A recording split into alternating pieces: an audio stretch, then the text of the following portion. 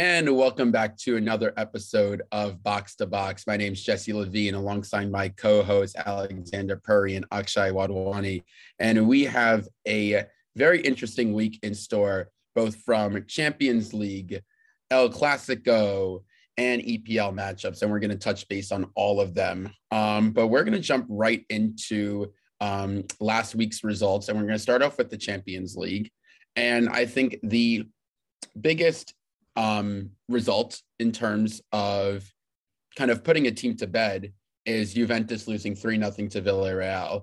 And not the only news to come out of Juventus this week, but also looks like Pablo Dybala is going to be leaving after the season. Finally, will be hanging up the black and white jersey for Juve and moving his talent somewhere else. But why don't we start off with the game, both analyzing it as well as what it means for Juventus in the future. And Alex, if you want to start us off there. Well, I think, it wasn't, to tell the truth, I think the manner in which Juventus lost was a surprise. I don't think anyone would have been too shocked if Villarreal pulled this off. And you look at Emery's history in knockout European competitions and Juventus' history recently of just absolutely bottling the teams that they really should be beating. But I don't like to jump on the bandwagon of pointing the finger at the manager after a game, but I think at this point I have to question some of the moves Allegri has made. First of all, why the hell is Rabiot still starting? I know Juventus have their injury problems. Zakaria has been out, Bernadette, but put in Bernardeschi, change it up. Alexandro also. De Chilio starting on the sort of left wing back. Not the move I would have made. I think Luca Pellegrini's done well when he's been on. But the thing for me as well is that speaking of Paulo Dybala, he took forever to bring Dybala on. I don't understand that. I mean, it's 0-0, 75 minutes. This is a tie that's still very much in the balance. Juventus realistically need the goal. I mean, they're the home team. The onus should be on them to take the lead and just put this tie to bed. And Allegri does not want to make any substitutions, which is puzzling because the team wasn't playing well. They weren't showing any signs that they were going to score. And really, what was even more remarkable to me were his comments after the match, where he says, we have to accept it. We have to accept it. You're Juventus. I mean, 4 years ago, they signed Cristiano Ronaldo because they wanted to win the Champions League immediately. That was their objective, immediate success in the Champions League. And now Allegri, their manager's coming out and saying, we have to accept losing 3-0 at home to Villarreal. I mean, where are Villarreal in La Liga? They're not even in the top four. They're seventh.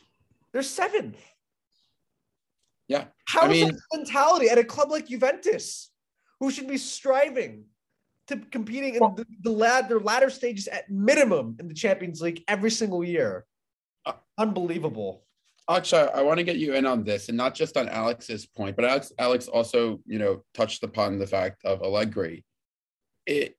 Are we looking too much potentially, though, Alex? I don't disagree with you, but I do want to put the question out there. Are we looking too much at Juventus from a management standpoint, as looked like a lot of the finger pointing last year was on Pirlo, and all of a sudden we look at Juventus, who, granted, Ronaldo leaves, but they get a top striker in Vlahovic, and they're no different. So where are Juventus's problems right now? A couple things I would touch on. Firstly, I don't know why Paulo Dybala wasn't starting in the first place, especially with Federico Chiesa still out with injury. You're short on wingers. Why do you not have a world-class, talented winger, Paulo Dybala, who's proven himself time and time again, including in the Champions League? Why is he not starting? I don't understand that at all. He's a Juventus veteran. He's been with Juventus in the UEFA Champions League knockout rounds plenty of times. He's got the experience and the veteran drive that you need in a match like that. So to not be starting him, I think, is inexcusable on Allegri's part. I'm not too familiar with how much he's been a starter for Juventus this season in general. But for a match like this, especially with the stakes, to not start him is ridiculous, in my opinion. I would say, perhaps snarkily, that Allegri's comment that Juventus needs to accept this result is maybe a hint that I would think Juventus fans just need to accept that their team is no longer an international powerhouse. I think this is news that's been coming for a while. It's been brought on by the repeated failures that they've had in the Champions League. They've looked really akin to a team like PSG, or, I'll bring in Manchester United. That might even be a more apt example. No one's afraid to play Juventus anymore. Similar to how nobody's afraid to play Man United in the Champions League anymore, nobody's afraid to play Juventus. Villarreal weren't afraid. Even in the first leg, they weren't afraid at all to play Juventus. And nobody's been afraid to play Juventus in the Champions League for years now. And I think if you're not inspiring fear in your opponents, like a Bayern or a City, then you're not a Champions League powerhouse. You're not a European powerhouse unless you're inspiring fear in opponents that should be afraid to play you. Nobody's afraid to play Juventus anymore. So I think Allegri's right in a sense. As cynical as it is, Juventus really have to reevaluate their identity as a club, because I don't think they can seriously expect people to still consider them, worthy of being on the same tier as a Manchester City or a Liverpool, or even a Chelsea. It's just they don't have the achievement, and they don't have the consistency on the world stage anymore. And in terms of the problems that they have, I think it's similar to PSG in that, you have a lot of world-class talent that continuously struggles to play together well when it counts, and doesn't seem to have the drive to win and to want to win when it counts. Similar to how PSG, a very high payroll, lots of world-class players who you would expect to do great things in the Champions League. But they don't, because they don't have the chemistry and they don't have the mentality to win. And I think Juventus have a very similar issue going on. I don't really see much. Yeah, go ahead, Jesse. I was going to say, I don't really see world-class talent in this team. But that's exactly what I was going to say. Definitely less than PSG. But I would still say, with the names that they have on that roster, you still got guys like Dybala. You still got guys like Chiesa. Granted, he's been injured for most of the season. You brought in Vlahovic. You've got a world-class keeper still. Szczesny. They should not be underachieving this much. Hold on. Let me jump in here for a second. I was going to say, I looked at the team that Juventus put out there, and I think that is a team that would probably, if we put them in EPL, they'd probably finish 7th. Or that you have, what I don't understand is you play it back. If you want to point the finger at the manager for this game, I potentially would for this game, not for their season. But when I look at you playing a back three and you putting Danilo in there as a right center back, the guy could barely play defense. I think if anything, he's a little bit more dangerous going forward. He's definitely not a fantastic defender. And I think they kind of underestimated Villarreal to start with in the game if you're playing someone like that as one of your three main defenders. Not to mention Rugani. I think Rugani is an even bigger example of someone who just can't. I completely agree. But Rugani is actually a true center back, while Danilo is more of a right back. Yeah, Juventus have used him as a center back. I think Bonucci being unavailable was a big loss.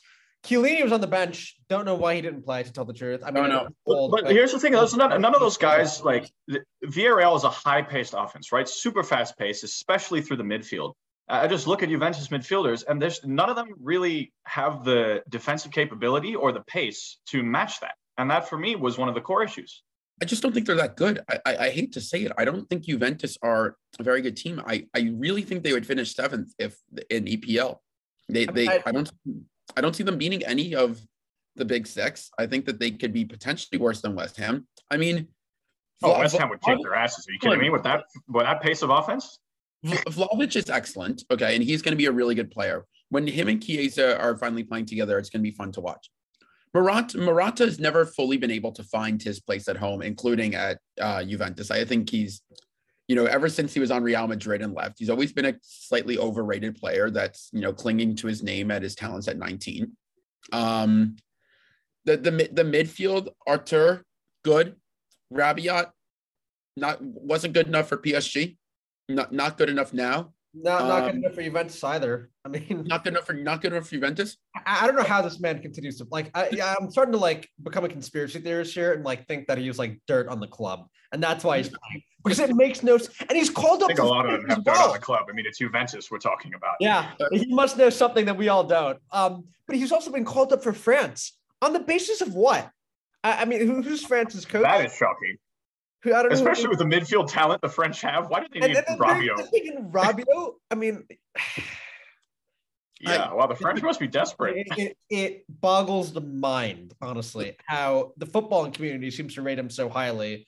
And the fact that they're just too slow to realize what everyone else who watches Juventus or Rabiot himself regularly, he's just not good enough. I agree. I'm sorry. I think we need to change the conversation a little bit, but I'm going to get to one thing. One is I think Szczesny's very overrated. He lets in way too many bad goals. I really don't think he's a fantastic keeper, but I do want to change topic. Sticking on this game, we have to give some credit to Villarreal. And I know we make fun of him, especially myself being an Arsenal fan, but Unai Emery has become a really good manager.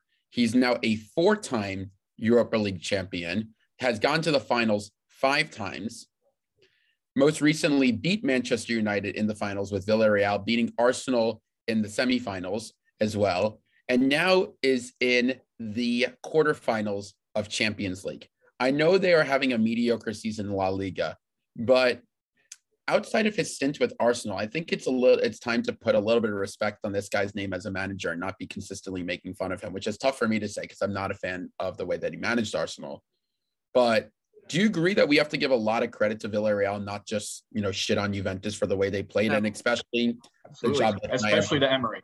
Especially to Emery. Emery is quickly developing a reputation as a guy who, if you just juxtapose him against Allegri, he's the opposite of Allegri in the sense that he gets more out of his players than he has any right to. He creates absolute overachievers out of guys like Gerard Moreno, Mario Gaspar, even their goalkeeper, Rui.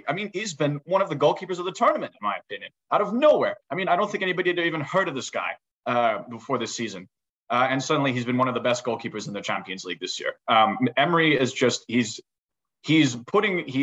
getting abilities out of players that you would never expect these players to have, getting performances out of these players that you would never expect, that you probably would not get if they were under the reins of a lesser manager.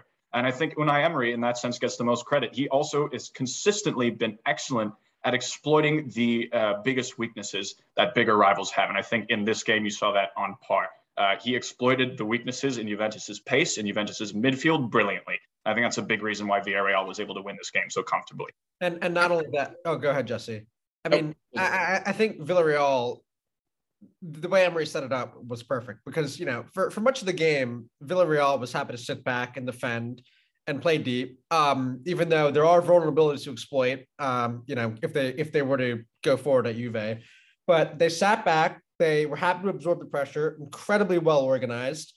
And then, once they took the lead from, I forget whose penalty it was. I'm trying to put that game out of my head, tell the truth. Gerard Moreno's penalty in the 78th minute, who, by the way, didn't start the game. He's their highest scoring player, didn't start the game due to injury. But they hold out.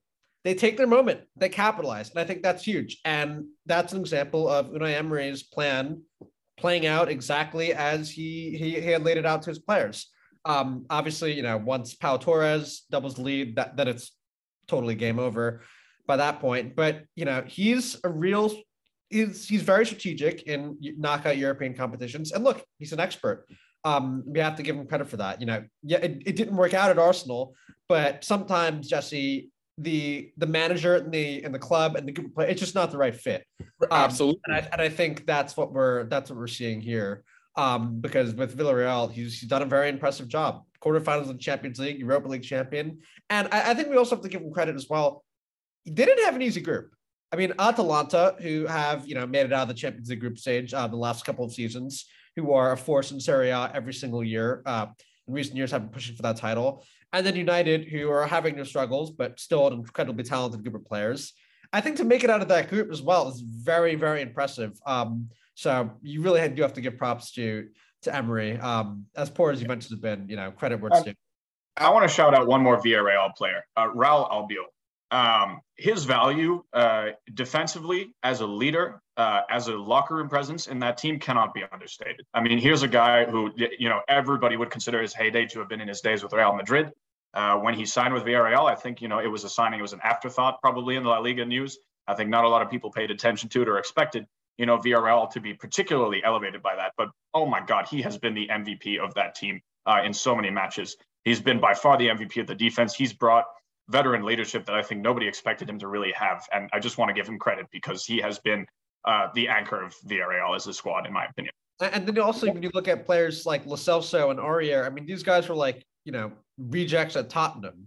And now Both Tottenham rejects. Yeah, and they're now Villarreal turned them into superstars. Unai Emery has guided them to a Champions League quarterfinal. So it is very impressive.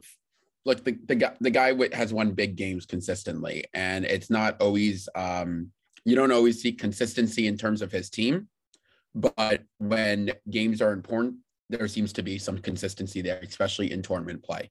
And you got to give a lot of credit to him. Let's very quickly go into, I'd say, we've shit on Manchester United so much that I barely want to touch this game. As at least I said that this game was going to be as expected, Atletico was going to win. But let's really quickly touch actually on Atletico. We've talked so much about Manchester United. And do they have a chance against City? Do they? No. Well, actually, I'll let you go first, and I'll give you I know the majority of us do believe yes, but I don't think they have a shot.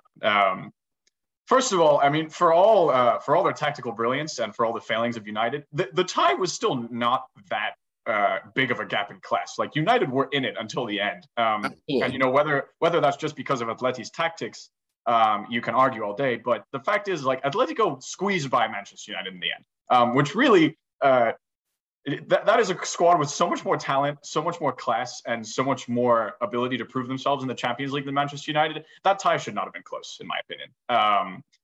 And so, when they're going against a team like City, yes, City are not perennial, but they do have a history of choking in the Champions League. But, I mean, you look at the roster that City has, you look at the performances that City's put in so far in the Champions League, and then you look at Atleti's roster and what they've done, and I think this is no contest. I think City wins this tie easily.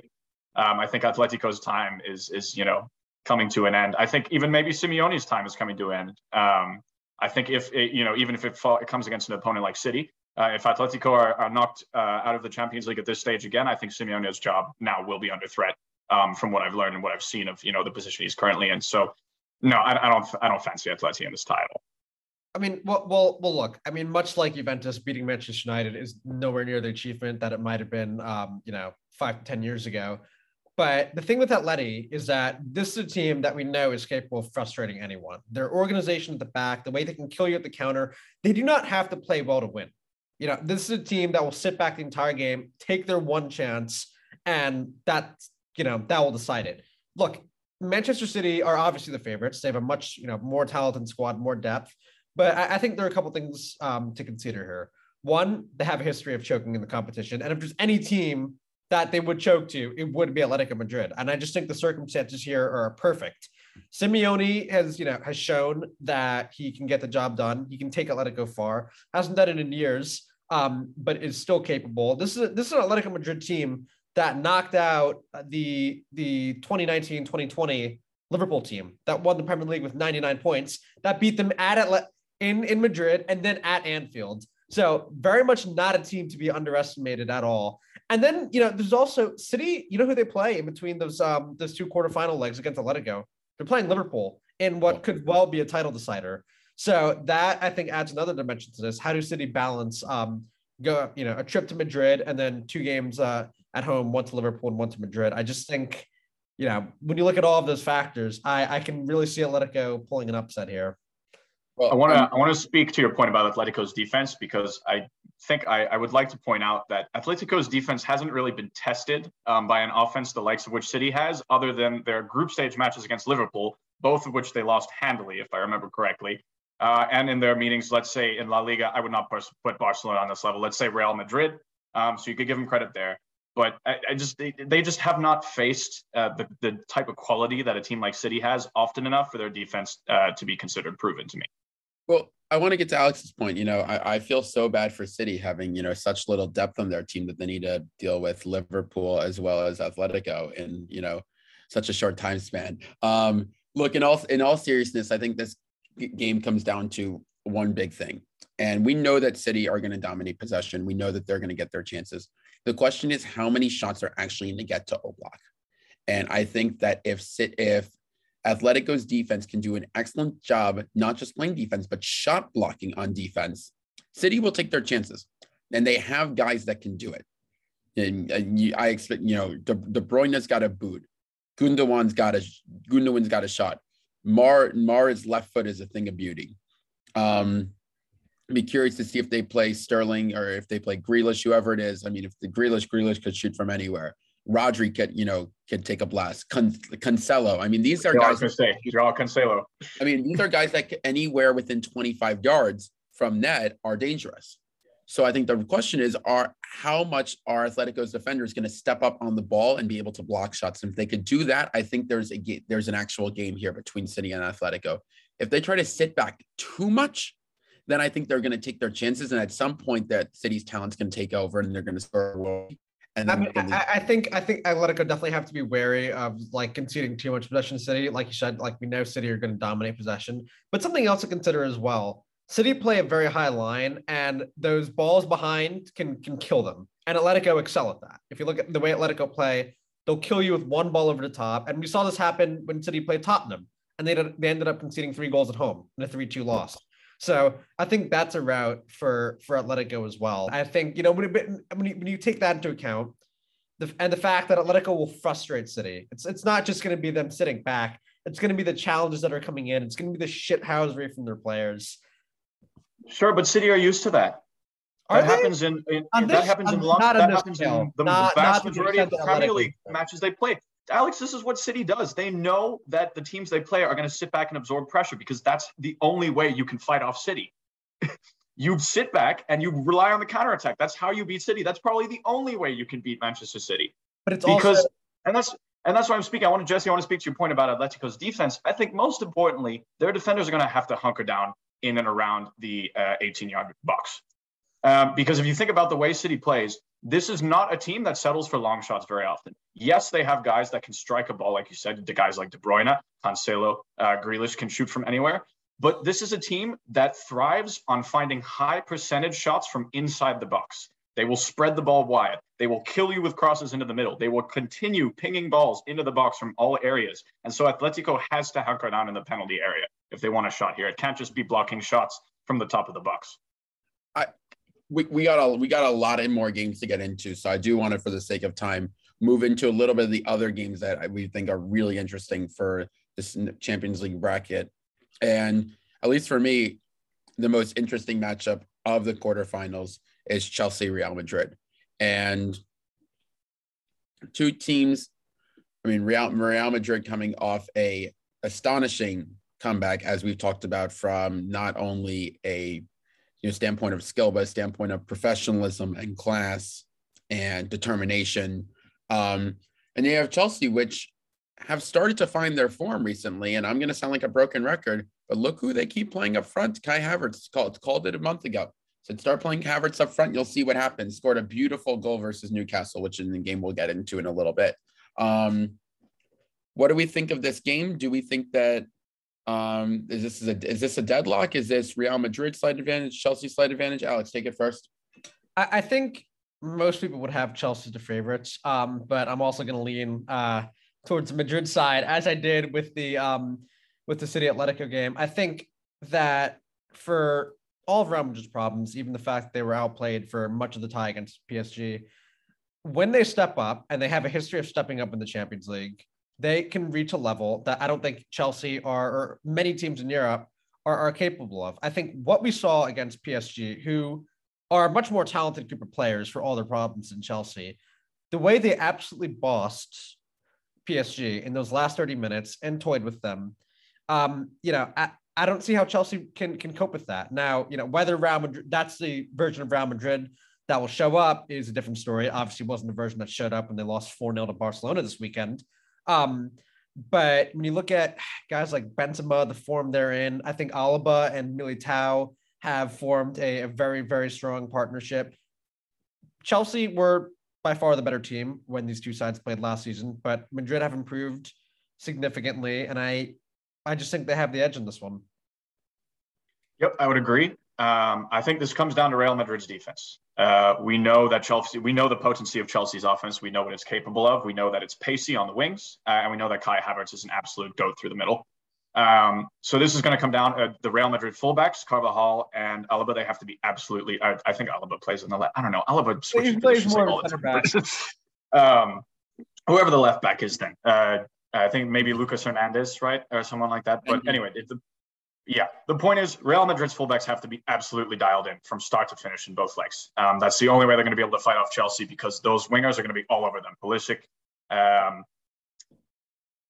Of course, now I blank on all Chelsea's wingers. The point is, those guys are going to be all over them from the wings. And so I think this tie really comes down to Real Madrid's defense. Can Militao and Alaba and the other center backs, can they deal with Havertz in the middle? Can they deal with the balls that are going to be coming in from the wings from guys like Pulisic? Are the fullbacks, most importantly, going to be able to deal with that pace down the side? Real Madrid's defense is going to be key in this tie. I think Benzema can have his way with Chelsea's defense if he wants to. Their defense, we know, is far from invulnerable. It's probably Chelsea's weakest point. Mendy's going to be having to make a lot of saves, I think, especially from close range. We know he's capable. But if I'm the Chelsea manager, I'm telling Antonio Rudiger that he better train hard this week, because I think he's going to be man-marking Karim Benzema. And that's going to be a matchup for the century. This is probably going to be a matchup that could define Rudiger's career in the long term. So, see, I disagree. You think it's about Chelsea's offense. I think it's about Chelsea's defense. I think it's about Real Madrid's defense. No, I think that's what I'm saying. I completely disagree. I think it's about Chelsea's defense here. Well, look, when Chelsea were at their best last season, they were a nightmare to go up against defensively because they were locked down.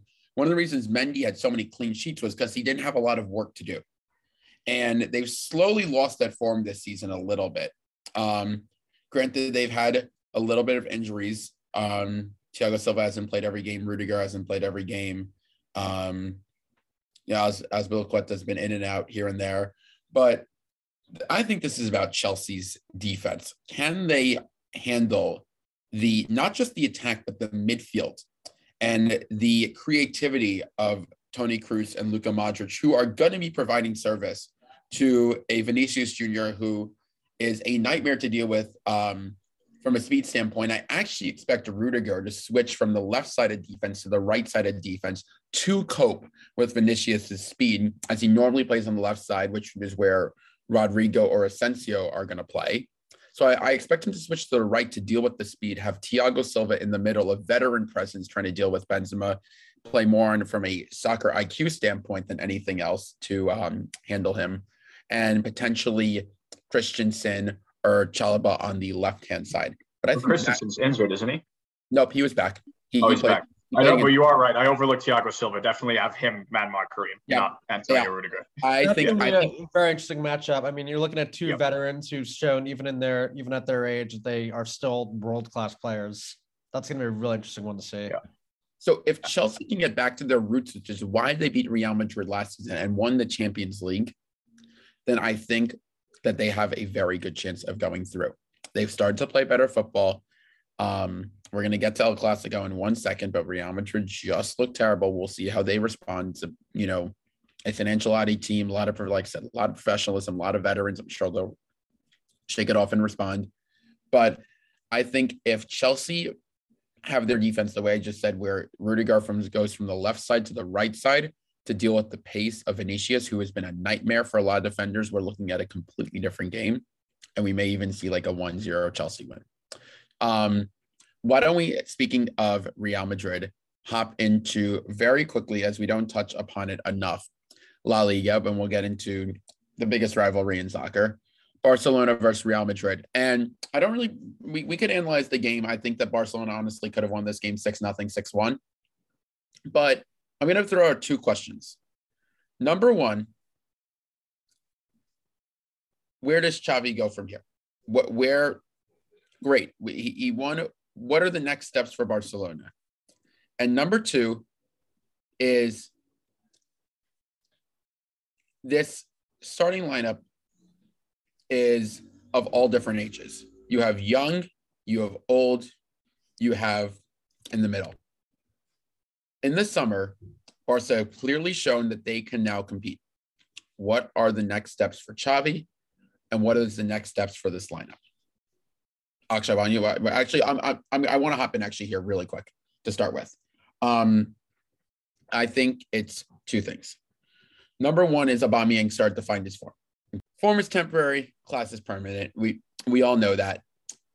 Very happy to see Aubameyang playing really good football recently. Honestly, could have had more goals. He had a chance in the beginning of the game and frankly missed a tap-in towards the end of the game. At the end. Yeah, missed an absolute sitter. But he's enjoying his football. I think you need to look at a few things. Number one is PK's a legend, but they need another center back. They need to have a really good center back pairing for the future. And number two is you need a wing back. I think the defense is where Barcelona are going to need to improve. Ter Stegen's still good. You have a very fun midfield to watch in Pedri, Frankie de Jong, Gavi, Busquets, and then an attack that at times is lethal in Ferran Torres, who is a very hit or miss player. Aubameyang, again, finding his form. He'll obviously be at Barcelona next season, but he is getting older at 33. And depends if I believe Traore's on loan, if I'm not mistaken. It will depend what they do. But I think you shore up the defense first. You have so many offensive weapons. Look at offense afterwards. Massive credit to Xavi, though. They played absolutely brilliant. And I think Real Madrid were in shell shock. Yep, I would say the primary goal for this season, they've got to secure a top four finish. Yet they're third currently in the table. Atletico are right there with them on equal on 54 points. Real Betis very close by, only 4 points behind. So the battle's not over for that top four spot. Or it might be La Liga, only the top three qualify for the Champions League. I'm not sure. Top four. Yeah, so then they've got to push for top four. If they don't get Champions League football next season, I think Xavi's definitely guaranteed himself the manager position going into next season. But if they don't get Champions League football this season, the season is a failure, despite all the successes that Xavi's had. And I don't think that he'll be fired for that. But if they're still in the Europa League next year, that's a failure. And Xavi would have to take a serious reflection on what they missed and the consistency that needs to be put in place for the next campaign. Well, what do you – hold on. I think because I disagree. I think Xavi's done an unbelievable job, even if they slightly lose their form here. I mean, he took over a Barcelona team that was in shambles from a guy that said he was the savior of Barcelona. I mean, and recently had Brendan Rodgers himself, Ronald Koeman. Yeah, I mean, and also took it over from a just beforehand an incompetent director of. The upper management, the upper hierarchy, entire upper management. Which, by the way, I still think what John Laporte is, really mediocre at best. I still think he's a little bit clueless personally, but I think Xavi's completely turned everything around for Barcelona. If they made it to Europa League, this guy gets at least 2 more seasons, and I think if they make it to Champions League, he should be manager of the year for La Liga. This is a completely new side. A lot of different players that they've signed. Let's start with, they've immediately meshed together. It's not very easy to take guys, put them in the season, take 3-4 different guys, put them within the team, an entire new front three in Torres, Aubameyang, and Traore. The resurgence of Dembele is a completely another story in itself. Most assists in any of the top 5 leagues in 7 since January. Leads he deserves a ton of credit. And like I said, I think he should be, if they make Champions League, manager of the season for La Liga. I think he's done an unbelievable job. And it starts also with the culture that he's completely changed. Yeah, completely agree. To be clear, if they were to not qualify for the Champions League, I don't think that would be on Xavi. I think that would be on the players, depending on the manner in which they fail to qualify.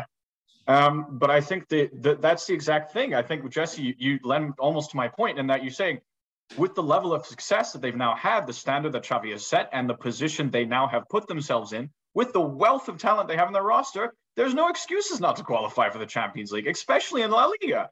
They should be qualifying for the Champions League. And if they don't, I think that is considered a failure with the talent they have in the squad, with the resurgence that they've had, with the form that they've found. They can't lose that now. They can't lose that at this stage in the season. And I think it's not a failure on Xavi, and it's not an overall negative reflection on the season, but it is a failure of the season if they don't qualify for the Champions League. And I think that should be the goal. That has to be the goal. Alex, I want to draw to you on this, but I also want you to answer this question. Is this, Barcelona team doesn't, I wouldn't say it reminds me a lot of the young team that was there, 12, 13 years ago. But it is very, refreshing to see that there is an influx of talent at a very young age at Barcelona right now. Torres, Gavi, Pedri, who I think right now has got to be the best under 20, potentially under 21 player in the world. It's absolutely brilliant. And by the way, if you didn't see his goal of like a week ago where he like faked out 3 defenders and just tapped it in right past the goalie, please go watch it. Does, Alex, in 2 years, is this Barcelona team ready to be back at the top? I mean, look at the young talent they have. I think honestly, if they get it right over the summer, obviously Champions League qualification is big on that. If they get it right over the summer, I think they absolutely will be. Jesse, like you said, strengthening that back line, I think is key. The midfield has performed well enough. They have enough talent going forward, as they've shown. We've seen them put just since January, 4 past Valencia, 4 past Napoli, 4 past Athletic Bilbao, 4 past Osasuna, now 4 past Real Madrid. So going forward, they're fine. I think they're strengthened up at the back. Yeah, they will be. I do believe that. Pedri will be a better player next year. He's still developing. Guys like Gavi are still developing. Frankie de Jong as well. So I would be pretty confident in the direction that Barcelona are headed in. I don't want to get too carried away. They are in this 12-game unbeaten run, but it's only 12 games. But so far, the signs have been overwhelmingly positive. I think Xavi looks up for the job. The football they're playing is exciting. It's on brand. And, I think that it's very refreshing as well to see a lot of these young academy players come out and really show that they have a lot of potential and get the job done. We've seen Barcelona as they've tried to just buy talent ready-made and look at the mess that's gotten them into. So I think, look, there's a lot of time. We don't know how good guys like Pedri or Gavi will be, but for Barcelona, I think it's key that they have players coming out of the academy who understand the philosophy of the club, the style of the club. And I think that as long as that's the case, even if they're not, at the level they were when Neymar was there, when they won the treble or under Pep, right? They will always be a competitive force in Europe. So yes. And building off of that point, by far the most encouraging sign of the direction that Barcelona is going for the future is, especially with guys like Pedri and Gavi, the fact that Xavi is finally shifting their focus back to what made them such a formidable dynasty in the early 2010s and late 2000s, which was they did not focus on shelling out money to big name players who had unproven chemistry with each other. They built from their own roots. All of those guys from that dynasty, Messi, Iniesta, Puyol, Piqué, Dani Alves, Sergio Busquets, all of those guys almost exclusively either came up through Barcelona's own academy or rose through the ranks of other reputable soccer academies and were signed with Barcelona and became Barcelona lifers at a young age. That is how Barcelona has found success in the past, and that is how they're going to find success in the future. And that is a really encouraging sign that Xavi is shifting the focus back to that, to youth development, rather than signing big names who don't play well together. Yep, I think that's a great point, Akshay. And I also, maybe its presence on the field isn't always recognized, but someone like Dani Alves bringing back where people go, well, he's 38 years old. There's certain things that, that actually when they say, the eye test, sometimes it actually passes the eye test in terms of the fact that we don't see it, such as the locker room chemistry, a veteran presence, understanding the club values. When you bring in a lot of new players, especially young players, or just an entirely new front three, it's important for immediately them to understand what this club's about. And you take a legend, probably the best right back of all time, Dani Alves, to still be on the team as a mentor and still a player on the field that could perform here and there at a decently competitive level. It's very important. And I think that's something that's been overlooked this season. And I think potentially a big reason from an internal standpoint why the team's meshing so well together. Almost like, it's Xavi's right-hand man on the field without him being actually a player still. So now that we've covered a little bit of El Clasico, let's get into EPL. We did have, I wouldn't say that there were any incredibly exciting games, but there were a lot of important games this week. Why don't we start off, because when we did this podcast last, we did it on Monday. So Arsenal have played Liverpool, a big 3 points for Liverpool. Alex, what are your takeaways on this game with Arsenal and Liverpool? I think it showed once again that Jurgen Klopp's side are up for fighting for titles on all three fronts that remain: FA Cup, Champions League, and the Premier League. For much of the first half, they were on the back foot. You saw Klopp raging on the touchline, but in the second half, they did what mature sides did. There was an element of professionalism. They snatched the lead, didn't look back from there. I think, obviously, they still got into very dangerous positions even after Firmino put them 2-0 up. And Arsenal, when you look at the form they're in, I think going to the Emirates and winning the way they did is massive. That for me, besides Man City, was the toughest test that Liverpool were going to face, at least in the Premier League, for the rest of the season. So I think the fact that they passed that quite comfortably in the end is massive. I think it's going to give Klopp and the Liverpool team a ton of confidence. They can really push City all the way. And look, if they can come out of the Emirates with all 3 points, there's no reason to think that they can't come out with from anywhere else, at least Premier League wise, with all 3 points either. So I think, we're going to see it go really right down to the wire between them and Man City. I think if you look at outside the 18-yard box on both sides, pretty even game. Thought that the Arsenal midfield played very well. I think the conversation needs to be started to direct at how good Thomas Partey is for Arsenal. I know that this team lost 2-0, and we'll get to the 1-0 win at Aston Villa in a second, and how important that is for the top 4 race. But Thomas Partey consistently since AFCON, I think, has been one of the best midfielders in the Prem, if not potentially the best. And I really do mean the best. He is absolutely bossed it. This guy was brought over for 45 million from Atletico, and I think he's finally starting to show why that was a price tag that was pretty high for them as a release clause. And why Atletico weren't willing to sell him unless they hit the release clause. I mean, this guy is really good. Really good. And I thought he got better of the Liverpool midfield for a lot of the game, but quality counts. And when it came to the final touches, Jota put what I think is a weak goal past Ramsdale. Ramsdale should have done a lot better with that, but he saved us a lot. So, you could only complain so much. And then, kind of just another kind of, just not nice, cheeky goal that Firmino scored. I think that Liverpool definitely were the better side of the two. But this is the first time I've actually seen Arsenal really compete with Liverpool. I think Liverpool consistently just match up really well against Arsenal. They are better structured, where Arsenal try to be a very structured team and beat teams that way. So I would say that this game was massive for Liverpool. It is not a big defeat for Arsenal, as I want to quickly talk about their win against Aston Villa. Goal from Bukayo Saka dominated the game.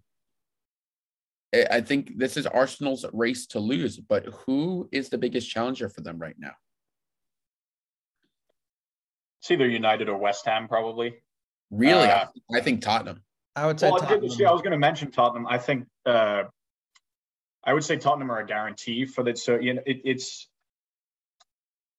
this because you're fighting for 2 spots in reality, right? It's the 3rd and the 4th place spot, or no, Chelsea have got the 3rd place spot wrapped up. So then, the biggest challenger is Tottenham. Then I wouldn't count United out of it. Maybe that's my bias showing as a fan. But we leave it. We always leave it to the last, but we do tend to get there in the end. So I think United are not out of this race, and I think Arsenal should still consider them a force to be reckoned with. West Ham at this point are probably on the outside looking in, but not completely out by any means. But yeah, I would say the two. It's mainly Spurs that they have to focus on, but don't count United out of it either. Yeah, I mean, I think, I think at this point, it's very clear that the 2 biggest games on the calendar for the rest of the EPL season that could be penciled in is Liverpool versus Man City at the Etihad, and Arsenal versus Tottenham at whatever Tottenham's new stadium. Not to mention Arsenal versus United as well at the Emirates later this season. Yes. If I can be honest, I do think United are a little. They're 4 games back. The 2, the games out of hand. Points off. Well, you know, it's tough, but we still have Cristiano Ronaldo. I understand, but look, and a healthy looking Varane now, it has to be said. That could make a huge difference.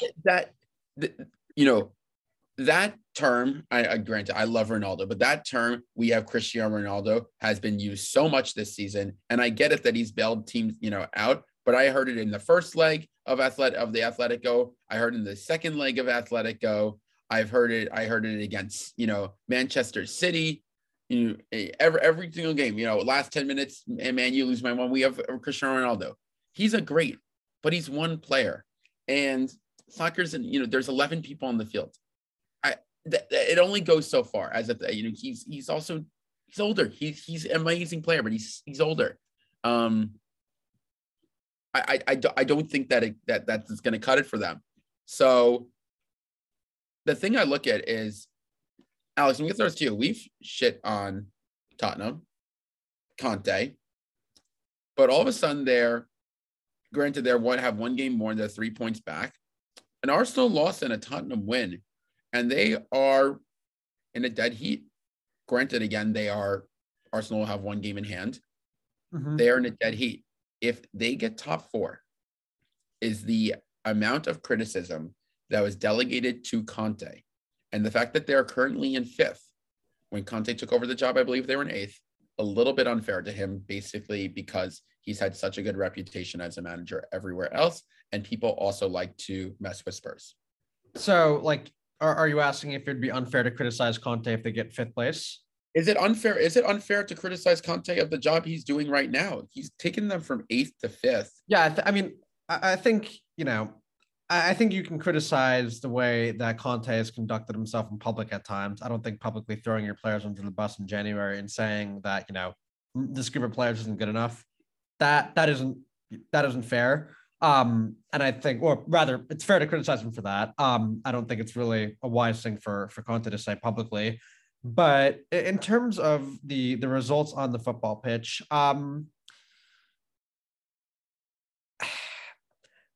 I think there are things that you can criticize him for, but overall, I think it's clear that he's done a good job. The Spurs their top four hopes were 0 when he took over.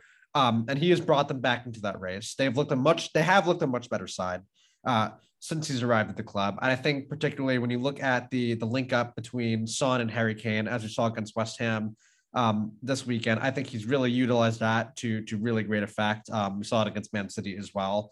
So I think, you know, it's early. This Tottenham side has been struggling for many years now. And I think just because Conte doesn't turn it around instantly, doesn't, you know, even though he has a history of doing that at other clubs, you still have to remember where Spurs were before Conte arrived. So I think Conte needs time. I think if, you know, once he has a summer to really get the players that he wants that fit his system, then that's when we can really start to scrutinize and critique the job he's done. But I think first he has to have a full preseason and a full summer before we can really assess how good or badly he's done at Tottenham. Yep, I would agree. I would point out Antonio Conte does not have a great record past the first season, especially not with the Premier League teams he's been with. So I would say to Spurs fans, be wary of that. Be wary that Antonio Conte is very much a first season manager. He tends to stave off quite a bit, even outside the Premier League in seasons after his first with the club. So I would be wary of that if I was Spurs fans, if I was Spurs ownership. He won the league at Inter in the second season of the club. I mean, he's not going to win the league at Tottenham. Yeah, I would consider that an exception. Yeah. I mean, and also, Inter did win the league, but they still underachieved outside of that in that second season. So, you know, domestic success is one thing, but for Tottenham, the next goal, right, is to achieve more internationally. And if Conte is unable to do that, then, you know, that I would still consider that a failure, even if they did well domestically. So. Yeah, but what can he do with this Tottenham side? And like, if he doesn't make Champions Leagues, it can't be a failure. He took the team in eighth, but then we're also giving him a lot of crap. Not this season. No, but I'm saying right. He's gotten a lot of crap for the way he's managed the team, but they're doing better than when he took over. But, you know, personally for me, again, I hate Tottenham with a passion. Okay. I don't like the fact that Conte called out our manager Arteta, you know, and said, you know, which completely unnecessarily, by the way. Like, unnecessarily. He's not even involved in, like, he has no passion for the Arsenal Tottenham rivalry. Like, it's not like it's embedded in him. But I think they've been very unfairly criticized. Like, every time they've lost a game, we've given them a lot of crap. Teams lose games. Their actual team is just okay. It really is, from in terms of a player standpoint. It's outside of Kane and Son. Yeah, I thought Kane and Son, like, you go look at the transfer window. Besides Kulusevski's, like, who's okay, I guess. Okay. Come on. I think Kulusevski is quite good for the Rapids. He's looked better at Spurs than he has in the past. He had in the past You're year right. and a half at Juve. That's something I give Conte credit for as well. He's good. Okay, fine. He's good. But again, outside of that, they really are a mediocre side. So I think if they get top 4, you have to look at potentially Conte in terms of a contender for manager of the year. I know that you do, Akshay. Absolutely. Okay, he's got a lot of crap, but when Conte took over the job, if it was anybody else, probably besides Conte, if it was a regular, manager, like, let's say it was Ralph Rangnick, the idea of finishing top 4 would have been an outstanding achievement. Conte's legacy, though, the expectations are through the roof, and I think it's very unfair. Some of the criticism he's got. Granted, they haven't played great football, but they weren't playing great football beforehand. So I think that this race isn't over. If Arsenal if Arsenal win and Tottenham lose at any given point, the game versus Arsenal becomes a must win for them to even get back into the top 4. In the conversation. Yeah, I mean, but look, Arsenal took care of business and Tottenham took care of business over the weekend. So they're beating the teams that they should beat. Let's quickly go into the rest. Why don't we touch base on the Leeds game, which, if anyone watched, was an absolutely unbelievable game. So, Akshay, why don't I throw it to you for a minute? So, okay. So if you watch the game for Leeds, I mean, this was an unbelievable game. Believe at some point there was like 14 minutes of extra time, if I'm not mistaken. There were the second half was 56 or almost 60 minutes long. So quick takeaways. This is a massive 3 points for Leeds, really protecting them a little bit from that, from the bottom. But they're starting to look more like Newcastle every week, aren't they? And Newcastle have been faltering, so with however bad luck. But this is a Jekyll and Hyde performance by both teams. I think Wolves being at their strongest in the first half and then completely collapsing in the second, has to be said. And Leeds looking pretty rough in the first half, and then coming all ends barred in the second half and just completely overwhelming Wolves pretty much. But yeah, this is I think what is starting to be typical of Jesse Marsch's Leeds, however short his tenure's been so far, which is that they never count themselves out. And that's an attitude that you have to have as a relegation threatened team. And I think he's instilled that mentality pretty instantly in this squad. And that's, great to see. And it's great to see that he's recognized so immediately the mentality and the attitude that he needs to instill, not only in himself and his tactics, but also in his players. And especially giving oodles of confidence back to guys like Ayling, who scores the winner, rather luckily, but scores the winner in this match in extra time. Most of those Leeds defenders look dead in those latter matches before Marcelo Bielsa was fired. Their body language from 0 to 90, their performance, their passes, their way they played, they just looked like they'd already given up on the season. And Marsch has really instilled new life in a lot of these players, but instead, especially in the defense, which for a coach like Marsch, who's very offensively minded, is really encouraging to see if you're a Leeds fan. The fact that he's able to instill this much confidence in an area of the pitch that he's not an expert in by any means, it's really encouraging if you're a Leeds fan. And I think just this is the latest example of what Leeds are going to be doing, I think, for the rest of the Premier League season, which is they're going to be fighting tooth and nail for every point, for every goal. No deficit is going to be too large for them. And I think that's the attitude they need to have. Yeah, absolutely. And I think the last thing that we didn't have this on the planning doc, so I am going to throw out a little bit of surprise to you guys before we end this show, is I do want to go over your guys' player of the weekend. And this can be for any league, any game. And I will start it off. And so we're giving you guys some time while you guys look up or figure out who you want. I'm going to go with actually a name that is almost never brought up on this podcast because we rarely talk about this team, and that is Everton, who, when they got down to 10 men, scored a massive goal in the 91st minute to win the game. 99th minute, actually. Speaking of long stoppage time. Yeah, seriously. Yeah. So I'm going to bring up Alex Iwobi as my player of the week, only because of how important that goal is to Everton's relegation fight, who now look a lot cleaner in 17th place than they did before this game. Once that red card was put in place, we were thinking Everton are going to lose this, or they're going to choke again.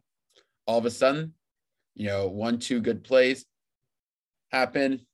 Put the ball in the great finish from Iwobi, putting the ball in the back of the net. They go 3 points above Watford with 2 games in hand. I think that they are going to probably be good, but a massive goal. So Alex Iwobi is going to get my player of the weekend. Alex?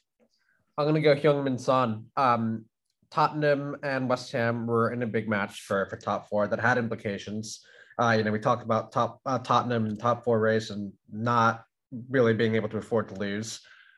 Tottenham stepped up, and I think that Heung-min Son as well stepped up. His link-up play with Harry Kane, once again, spectacular. The runs he made in behind West Ham's defense, causing them problems all game. 2 very well-taken finishes. So, yeah, another impressive performance from him, and it keeps Tottenham's title, top 4 hopes just about alive. Absolutely. That was going to be my player if I wasn't going to go with Iwobi. Akshay, your player of the weekend. Yeah. I'll cop out. I'll choose Son as well. I can't really think of another candidate. Maybe someone from Villarreal, considering their performance against Juventus. But I mean, Son is just Aubameyang, maybe. But I mean, he blew so many chances too in that match. He should have had like. I don't think we're being. Oh, that's not fair. He scored 2 great goals. Yeah. Should have had like 5.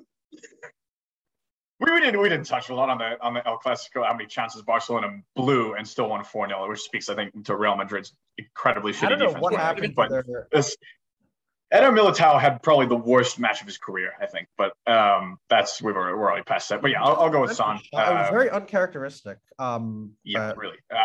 But yeah, Son. I mean, he's on another level. He was the reason Tottenham won that game by far. Not taking away credit from the other Tottenham players, but I mean, he was just on another level for the entire 90 minutes. Should deserve a hat trick. Should have had a hat trick if not for Kurtzuma's foot. So. Yeah, I'll give it to him. He continues to be the better half of that duo, in my opinion, especially this season. And yeah, he's just class act legend. Yeah. By the way, Kurtzuma's foot. I mean, fuck his foot. The 9 on his hat trick. Yeah, Kurtzuma's foot just can't do anything redeemable. Can't do anything right, honestly. But also, by the way, the fact that was he even suspended for that? I don't think so. Which is another issue with the Premier League. But yeah. Yeah, very disappointing from West Ham's part. Well, a little bit of karma then with that own goal. That's true. Yeah. His cat is somewhere laughing watching that. That's true. Look, well, with that, folks, that's been just about an hour or so. That's going to be another episode of Box to Box. So for myself, Alex, and Akshay, we will see you next week.